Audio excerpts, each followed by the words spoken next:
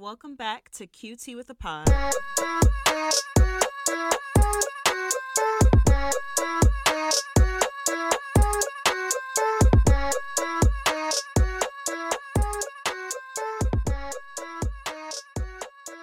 So with all like the racial unrest, I guess is the word we'll call it, that's going on, you know, there's this push, like it's cool now to accept black people.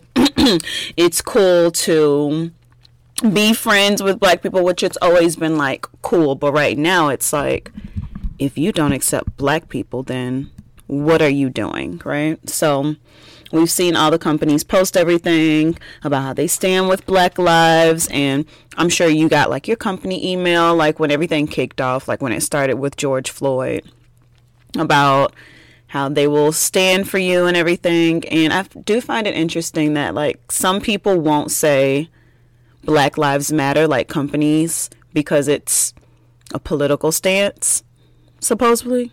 I don't know. You tell me. I didn't know it was political. But all this got me thinking about like how now people are, you know, wanting to create more inclusive environments. They're having these chats with people now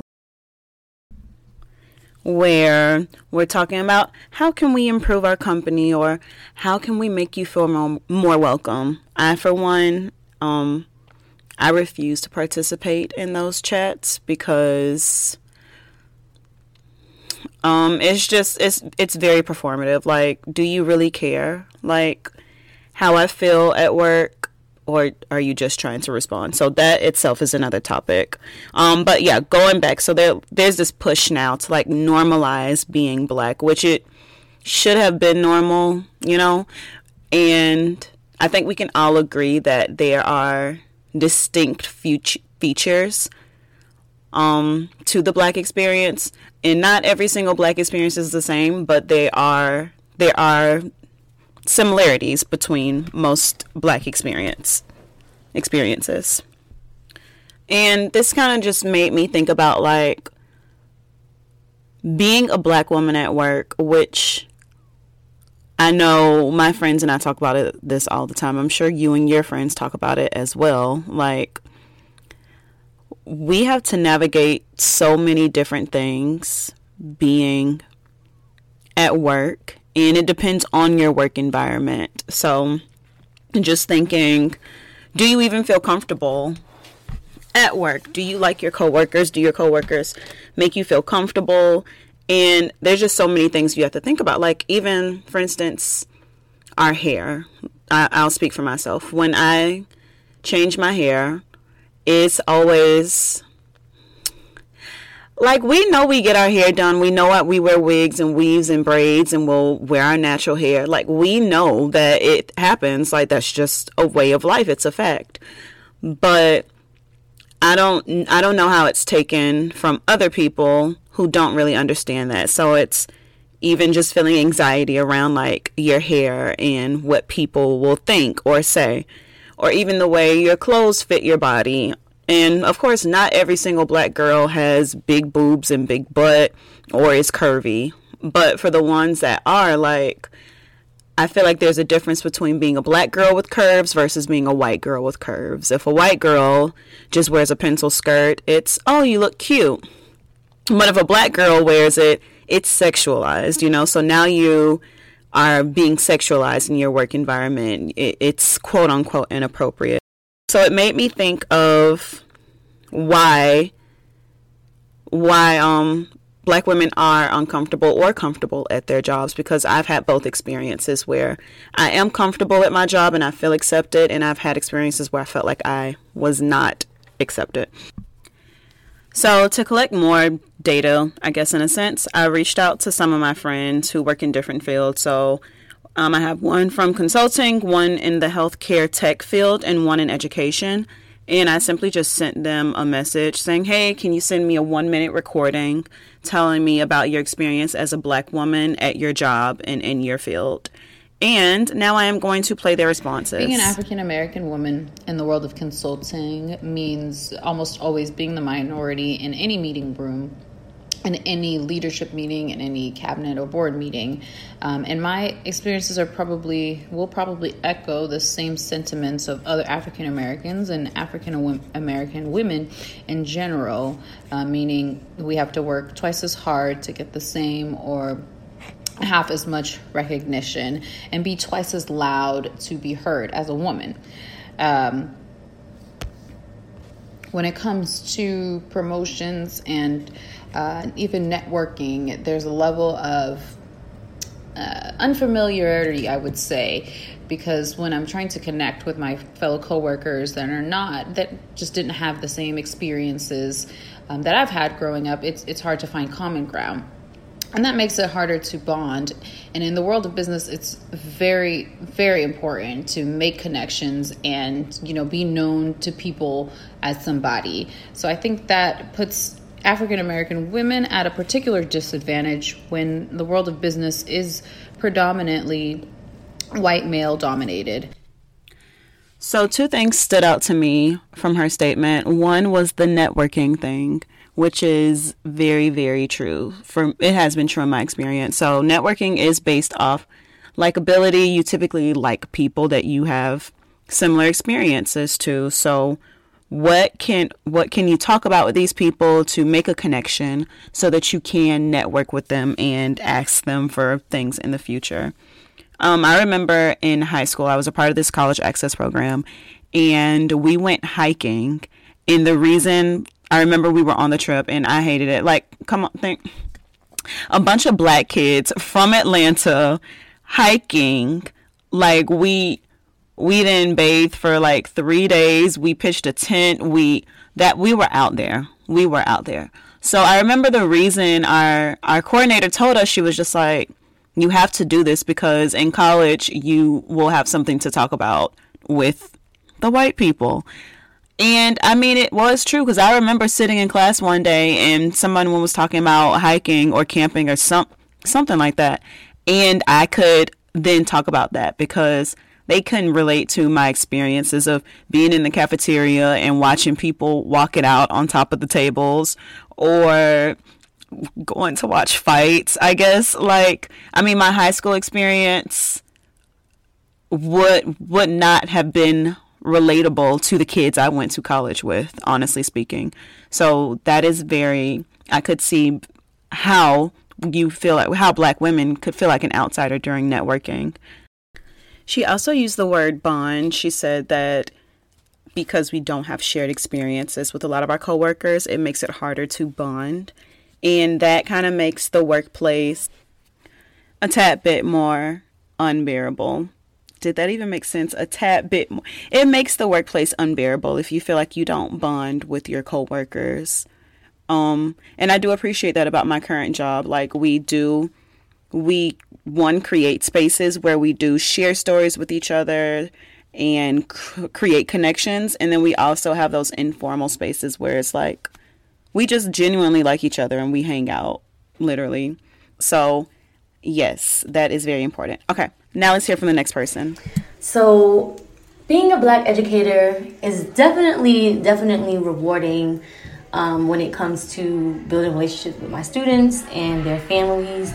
In that regard, I love my job. However, in the same vein, it is very challenging because my skin color is usually used as a pawn. And when I say that, I mean that I am used as the enforcer of rules or systems that I don't always 100% agree with.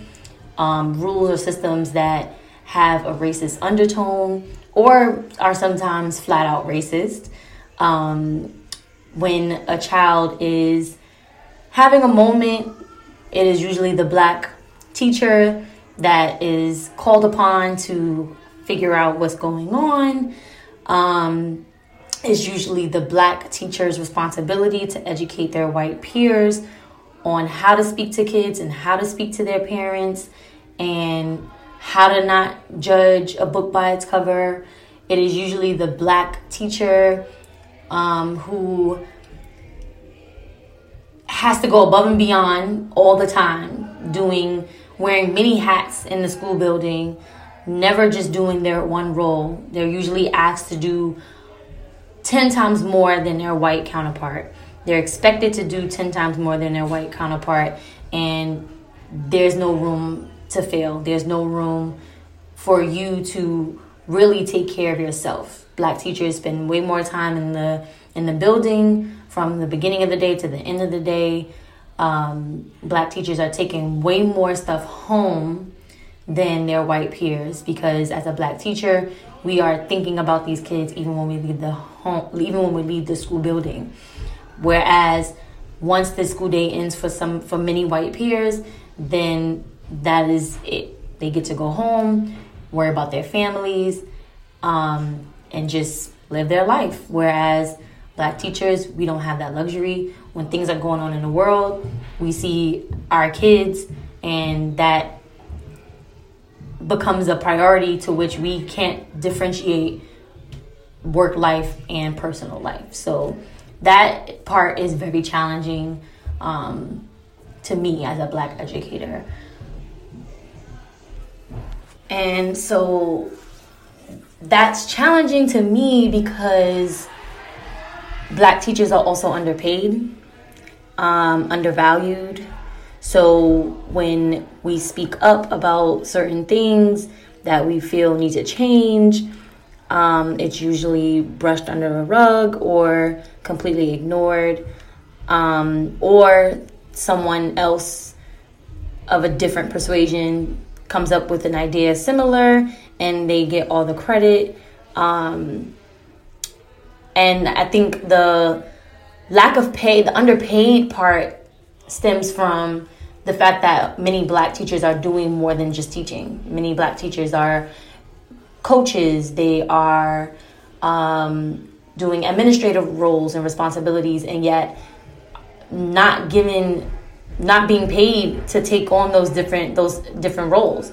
And so they're using the fact that we care so much as a way to like rope us into all these different roles, and we're not necessarily demanding that we get what we deserve in terms of pay, because we know that at the end of the day, no one's going to do it and that our kids need it. So it is very challenging with that part because, a lot of black educators that I've come across are not as financially stable, even with, having a master's and having being in a middle class, still aren't as affluent or close to as affluent as our counterparts. A lot of, especially the white women that I work with, they are married, so they have a dual income household, so, and a lot of the black women that I work with are single, and so they're only bringing in one income. So it's very, very challenging because black women and black men in the education field are definitely doing a lot and not being paid enough and not being recognized enough. Okay. It was nice to hear from someone else that works in the education field. I also work in education, but my perspective was already heard here all the time. So that idea of black teachers or black women also, like more specifically, working above and beyond and not getting compensated for that effort, especially the emotional labor they put into their job, we're not compensated enough.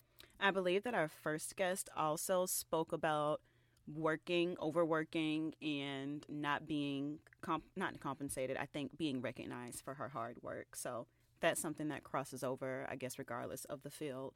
And then let's hear from one more person, and she is in the healthcare/technology field. And I would like to say that I work in a tech company. I work at a startup. And I was actually very surprised at how many black women there were at my job when I first started there a year ago. That's part of the reason why I actually joined this company. We had a lot of leadership that was black. My boss was black. The VP of engineering was black. Like, I was loving it. However, a year later, none of those people are there. Like, none of my boss isn't there. The VP isn't there. A lot of black leadership has left. A lot of black people have left, and I'm starting to now feel more like how I thought I would feel, which is like in a token, which is how I felt in other kind of tech spaces before. I think generally it's hard to be a Black woman at work, especially if you have like a very big personality and a very Black, that's an air quote, personality. We all know what I mean by that, hopefully. What I mean by that is you have your Black personality and you have your white, I'm going to make white people feel comfortable personality. And so that's the personality I bring to work. I would say that my making white people comfortable personality is still very like pushing the limits there. I feel like I'm lucky because I work in a tech space, so I can kind of do that. Whereas maybe in another job, like I absolutely would not do that. But bringing your whole self to work, which is, I feel like a lot of companies say those kind of things. It's one of my company mottos. It's like, absolutely the fuck not. Like, what? I can bring myself to work with certain coworkers, but I can't just like get up here and start a meeting and be like, all right, so what y'all think about blah, blah, blah, blah. Even though I probably could communicate the same things and probably I would be more confident about doing it. But that's just seen as unprofessional. So I don't do it. And I think society would have to have a huge shift in order for people to be able to do that and have the same respect that white people can kind of go up in a room and stand in front of a group of people and be like, so what the fuck's going on with this? Everyone laughs and we're like, he's casual and playful and he's still smart. So that's the future I hope for Black women and Black people in general. Okay, bye. Yeah. I think this is a great way to wrap up this episode. I do want to thank all of my virtual guests for helping me create this episode, because without their experiences and their words, I don't think I would have been able to portray my point at all, because I've only worked in one field. So I only have experience in one field. So now I'm handing it off to you. You tell me, what have your experiences been as a Black woman in the workplace?